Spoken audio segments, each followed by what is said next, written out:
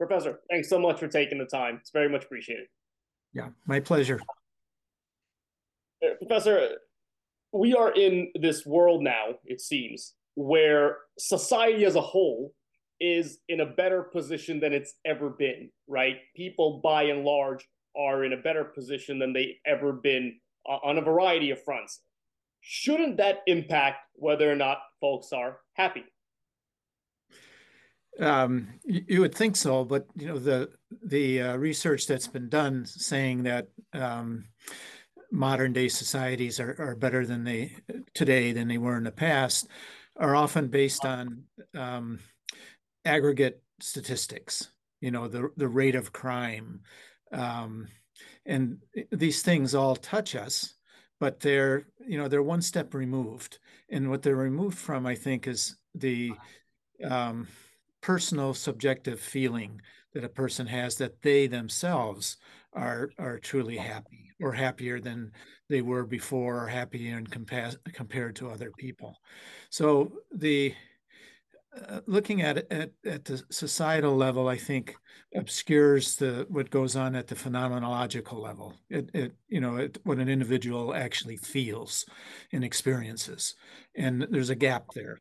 And so, in the end, to be happy is that we have to really feel that ourselves. We have to experience it ourselves, not just see that the global statistics show that things are getting better on average. But when we look at things on average, there are people, below average and above average and all over the map. And so it can be misleading doing these global comparisons. Now, you've written about how several nations have engaged in efforts to try to quantify happiness. How successful are those? Is that possible? Well, I think it's useful from a first step, and but their quantification is based on a single item, usually one item or two items, and so it's pretty hard to measure happiness with two items. Their items are items that go from 1 to 10. Not at all happy, very happy, and when pressed to do that, people will respond. But they're sometimes responding because they know they have to summarize things. They know that the people asking them questions are trying to get at something, and they want to please the interviewer. So it's not very deep. It really doesn't get at the heart of the matter, which is their subjectivity, their feelings of well-being. And that's where the happiness resides. Now, you've written about the seven elements of happiness. Can you tell me about those um, to the extent that um, you can do so in an organized way in a format such as this one? Okay. Well, being a professor in the area that I work in, um, I'm required and by nature, um, I look at things theoretically first and try to understand the underlying forces behind things.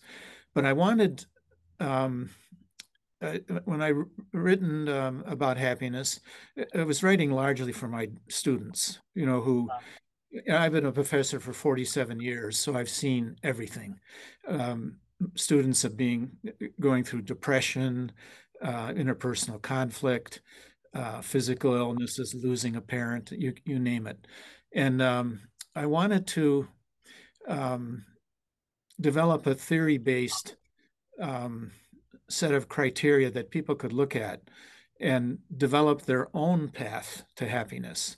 So not my path.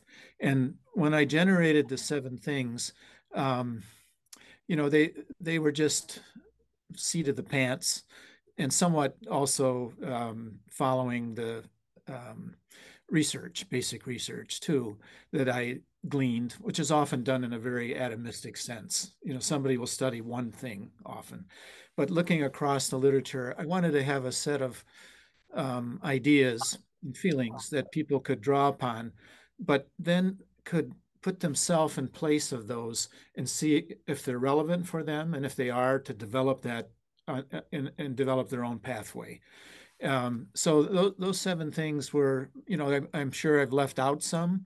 Some of them maybe not don't apply to everyone, but they're starting points. And I think the first one was, um, having someone you care about and love, and having someone who cares about and loves you, um, which applies to just about everyone, and starts, in our young families, with our parents, and in my case as well, with grandparents, because I grew up in the same house as my grandparents for a while. And then siblings and friends and so on. That's the starting point, and that's one of the seven. Um, and then the other six are equally important, but they're quite different. And for students, some of those are probably yet to be developed, because it's just before they've chosen an occupation, or if they have an occupation in mind, before they've really experienced it. So I know the second one had to do with a career or work as a calling. So that work is not just something to make money and be able to provide you with resources to do other things that you might want to do, but in and of itself, work can be deeply satisfying. And of course, students are in school to kind of find out what that future is going to be. So it's hard to probably imagine that and talk about that um, for a 22-year-old student, although they're certainly looking forward to that. But work can be a sense of calling. I use that just as a figure of speech, and that means enjoying what you're doing so much, wholeheartedly, that you really love to do it, and you can't wait to get back to it, or it's a part of you. It's not something that's segmented and and separate from the rest of your life. Um, yeah. So the seven things that I looked at are starting points for people to examine their own goals and values, backgrounds, aspirations, and see how each of those seven might relate to that and help them along that path. And my whole life as a professor was one of actually, it's something I picked up from my dissertation advisor, Sidney Levy.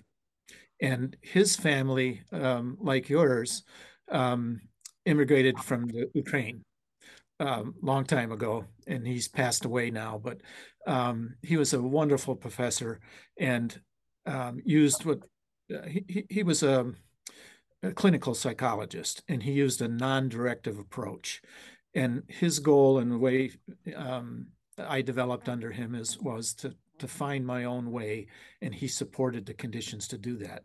So once I became a professor, and it was very natural for me to try to do the same thing with students. I really wanted them to learn and grow in the way that was best for them, and I wanted to avoid being overly directive and giving them templates or rules that might have applied to me or other people, but maybe not to them. So I wanted them to develop their own. That's the best way for human growth and learning, I think. And so that's what those seven things.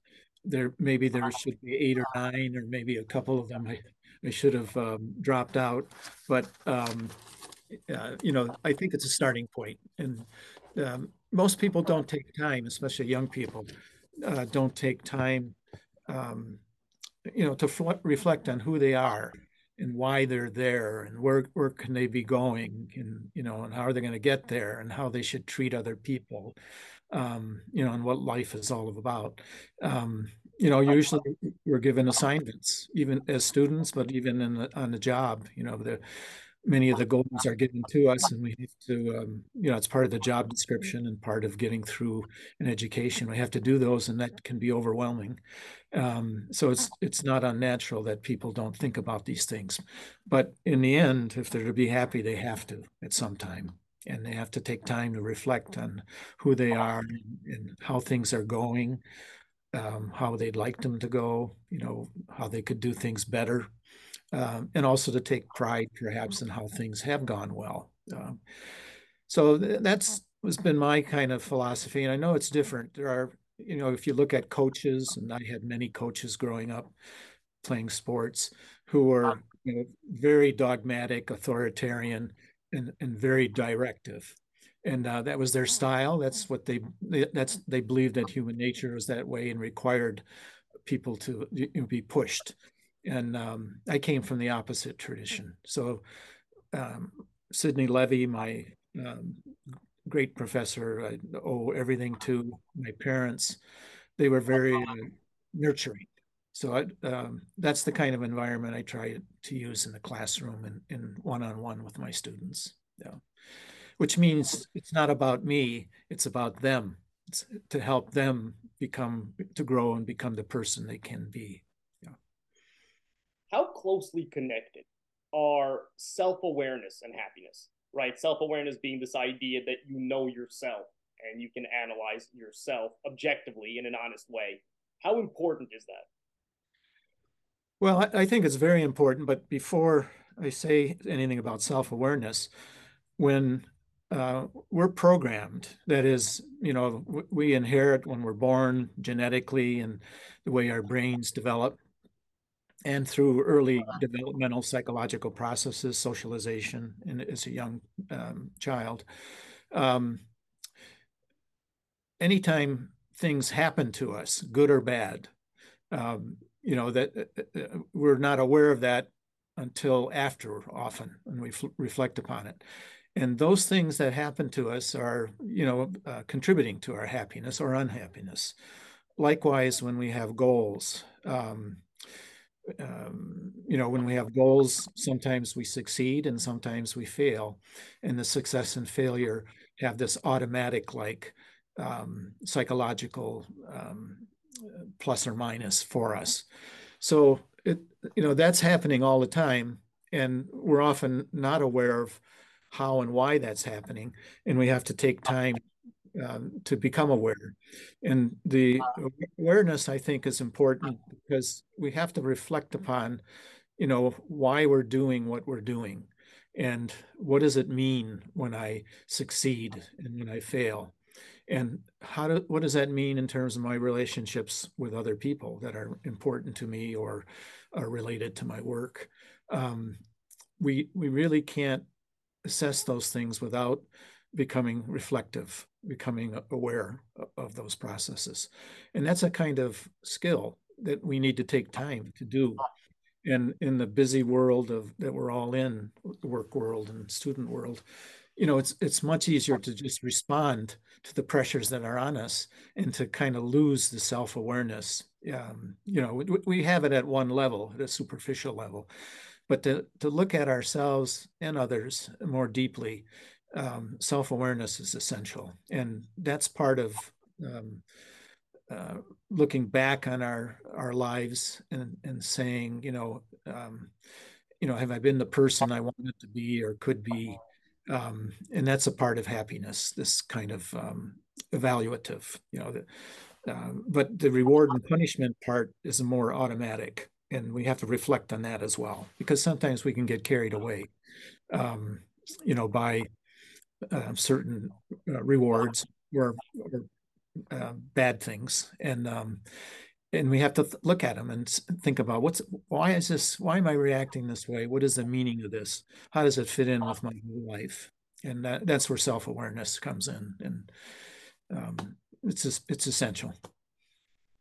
There's a professor named Robert Waldinger who directs the Harvard study of adult development, and his program conducted a study where they tracked dozens of men over the course of a decades long period and to assess happiness, right? Men from different backgrounds and socioeconomic classes. And the conclusion that was drawn is that happiness is most closely related to your ability to develop and maintain good relationships with people. Is that something that you found as well? Yeah, for sure. Yeah, I mean, it probably logically it's possible to be happy if you're live in solitude and don't like people. But then that person in that condition is getting their happiness from not from their relationship to other people, but through whatever rewards that they're pursuing. But the main thing I think about, I didn't know the research that you cited, but the main thing about relationships with others is in terms of what we give to others, helping others grow, not just what we get from others. Of course, we do both all the time. But helping others, that's the meaning of empathy. Empathy is putting ourselves in the shoes of another person, taking the perspective of another person. That's the thinking part of empathy, the cognitive part. But there's a feeling part as well, and that's feeling compassionate concern or empathetic concern for another person, caring about other people. That's the feeling part of empathy, and that's a part of everyone, even psychopaths. Have some, they're on a continuum, and they feel some empathetic like responses, although they have a hard time in putting themselves in the place of other people. So social relationships are essential. There's a famous study done by the developmental things that you mentioned by the professor at Harvard reminded me of this. Walter Mischel, who was a professor at Stanford, and he moved to Columbia. He did a famous study with children, and I think it was called the marshmallow study. So with young children, 3 to 5 years old, I don't remember the details, so I'm going to kind of paraphrase and communicate the principle. But when people are given a chance to children to eat marshmallows, they could eat, for example, one right now, or they could, if they wait a while, they can have two. And some people took those, they couldn't wait. They couldn't delay gratification. Other children could, and they got more rewards. So Walter Mischel also looked at people over time, those children that he first looked at in subsequent experiments, 20, 30 years later. And there's some evidence, although there's still a lot of debate about methodology and so on. But there's evidence that the children that were able more or less naturally to delay gratification did better. They did better later on their SAT tests. They did better later in their accomplishments at work, and they tended to be somewhat more happy. There's some belief, though, that socioeconomic status is behind that, and you have to control for that. But those kind of things, delay of gratification was very important. And is also related to interpersonal relationships. Because, for example, there's a conflict between, for most people, a tension, if not a conflict, between work and family. We're always having to make choices between work and family, and family, of course, is part of our social environment, and how we resolve those tensions and conflicts are very important. Delay of gratification is just one small piece of that. And interpersonal relationships are very important. Friendships. There's research done by John Cacioppo, who's neuroscientist, University of Chicago. He passed away a couple of years ago, but he studies loneliness. And, loneliness is the absence of strong social relationships, and really eats into the quality of life, and actually even the length of life that people can live. Support systems, both receiving and giving support, become more and more important as a person ages, but even as a young person. Yeah, because everybody experiences conflicts. Yeah. So I agree with the social elements that you spoke about that the Harvard professor studied. Yeah. You seem to focus your research on happiness in the context of academia. Why is that? Well, I've had a lot of 47 years plus because Right. I was also a student before that, of course. But I've had a lot of fellow students when I was a student, later when I was a professor, who were suffering. I mean, really suffering a lot. And sometimes they come and speak with me. And one student was a schizophrenic, and um, I've had a colleague that was a high functioning autism, um, and many other family issues and problems. And so, the academic world is my world. So I'm seeing students and faculty all the time. And I had this happens every year, and I just thought, well, I want to write something about it because I could see my students, they're so under so much stress and tension, all the assignments that they have to do. And I mean, it's really strong, and they really don't have take time for exercise and diet and maintaining personal relationships sometimes. And I wanted to write something that would kind of force them to think about that, and something that they would go back to, that would be challenging. It wouldn't be just a kind of superficial or fluff. It'd be kind of deep. And I tried to embed in there literary principles and many other things, hidden things that would challenge them. And so all of this evolved out of my everyday environment, which is, every day I have students. And then it's not just the day of teaching, but my students over the years. I maintain contact with them, and I'm doing research with students that graduated 20 and 30 years ago, and they have families now, and we talk about their families. And so, it was just part of my everyday life. And so it was stimulated, though, by seeing the suffering that my students were going through and trying to give them something to help them. Yeah. I'm hoping that what I wrote might have some relevance for, everyday people. And so I've given it to my wife and some of her friends and gotten feedback. But, um, most of my life has been focused on family, teaching, and research. And I haven't done much on the outside. I saw the 30 or 40 kind of platforms that you listed that, your career has touched on New York Times and all those other things. And I was thinking, wow, I don't have anything like that. My world is much, much more circumscribed and narrow and simple, and people would probably say boring, I I think. don't think many would say boring. What connection have you found between physical fitness, physical form, and happiness? I would say that there are at least two connections. Now, um, one connection is simply um, non-goal directed, non-purposive, no purpose in mind, where sometimes people dance or go through certain exercises simply for the joy of the physical movement. And they got into that and were introduced to it, and are experiencing that just for the joy of it.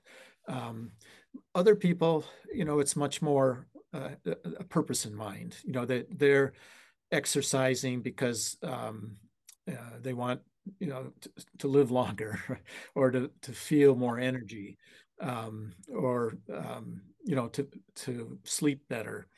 So they have many different kind of purposes. So those are the two sides of it. Sort of kind of expressing oneself.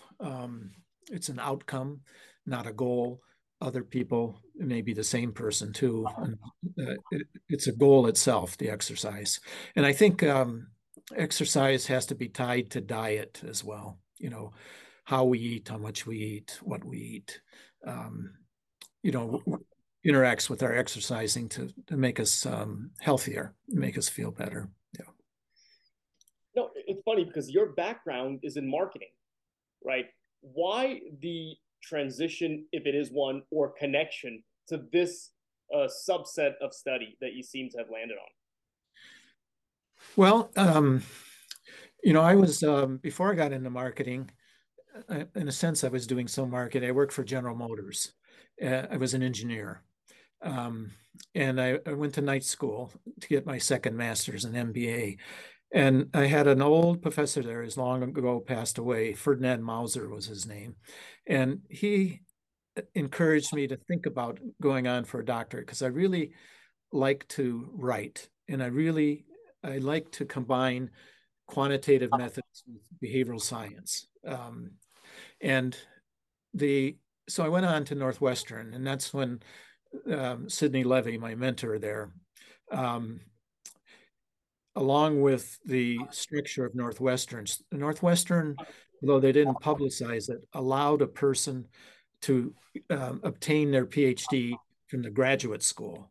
So in a sense, my PhD wasn't, even though I was in the business school or management school, as they called it then, specializing to a certain extent in marketing, um, I was following the classic pattern that was allowed by Northwestern, but seldom practiced.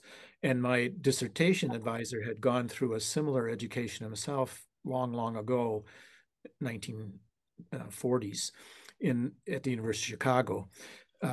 Was called, I think, the Committee on Human Development, which was an interdisciplinary, basic discipline type of program. So I studied philosophy, psychology, anthropology, sociology, statistics, and the business subjects as well, of course. But doing that, I didn't define myself as just a marketing professor. I was more, the title I used was a behavioral science in management, where management is the general business function. And so I focused on behavioral science. And when you are trained in many behavioral sciences and continue reading reading the literature, you get ideas all the time. And business is a is a big human behavior that involves sociology, psychology, economics, um, and I saw it as more a laboratory, and the the the scientific problems that were popping up that I had been, in a sense, trained and appreciated were driving my behavior. And the business schools allowed me to do that as long as I still published some marketing, which I did and do. So I didn't find myself only as a marketer. I defined myself as a kind of behavioral scientist studying human behavior, interested in, especially in human emotions, happiness. Um, and it was kind of a natural development. It wasn't a conscious formal planning, but it just happened. And so many of my publications are in the basic disciplines because um, that's where they fit. And then sometimes I'm applying that basic discipline knowledge in marketing. So I study consumer behavior a lot, but I also study the behavior of salespeople psychologically. And even I use the classic methods of questionnaires and that people fill out and express their thoughts and feelings and why they're doing what they're doing. But I also use functional magnetic resonance imagery. I look inside the brains of consumers and managers one at a time in a machine and experimentally give them stimuluses. And I measure these theory of mind and emotional processes that go on in their brains, and I relate it to their everyday behavior, consumer behavior, their sales management behavior. And I do the same sometimes working with hormones and sometimes also working with genetics, where I look at genes, um, neurotransmitter genes and the interaction with psychological variables. So that's very basic research. And I had no training in it. I kind of developed it over the many years and learned it and then started doing it. And so the boundaries, I haven't thought about the boundaries. And there's nothing wrong with being a marketing professor and focusing one's whole self on marketing. And I really respect people that do that, but it just wasn't me. I was broadly trained, cross disciplines. This is part of a family tradition. both sides of my family of origins. My on the Italian side, part of the culture was they talked about Leonardo da Vinci was a hero. So the curiosity and creativity of Leonardo da Vinci was pounded into me, so to speak, but not consciously. It was part of the culture. Or Michelangelo, his dedication and commitment and discipline. He would paint or sculptor all day long from early morning into the evening until he was physically exhausted, and then he would jump into bed with his boots on. This was kind of the culture I grew up in on the Italian side, and then on my mother's side, the Humboldt brothers and Goethe, who I don't know, they talked about the love of humanities and the joy of discovery, an advocacy for thinking across disciplines, self-renewal. I mean, these are all those principles from the early 1800s that they were promoting, and that was part of my culture from my mother's family. And those things really shaped me. So I was really lucky to have been at a university that allowed me to have this kind of interdisciplinary approach and to have a dissertation advisor who fostered and nurtured that. And then so I continued that. Once I graduated from the doctoral program, I looked back and I thought, I'm so grateful for everything I've learned, and I didn't have to pay for it. The university pays for that. And in the dissertation, and I thought, well, why can't I, for the rest of my life, do a dissertation now and then? And I did a maybe 12, speaking figuratively, metaphorically. But that was part of the self-renewal and dedication to scholarship. And that was very important revelation. And so looking back now, 47 years, that's what I've been doing. Well, Professor, this has been incredibly insightful and interesting, and I appreciate your time. Thank you so much. Well, it's my pleasure. And I hope it's helpful. And if people want to contact me anytime to just talk about it, or things to read and things like that, I'm open to do that. Yeah. Thank you, Professor.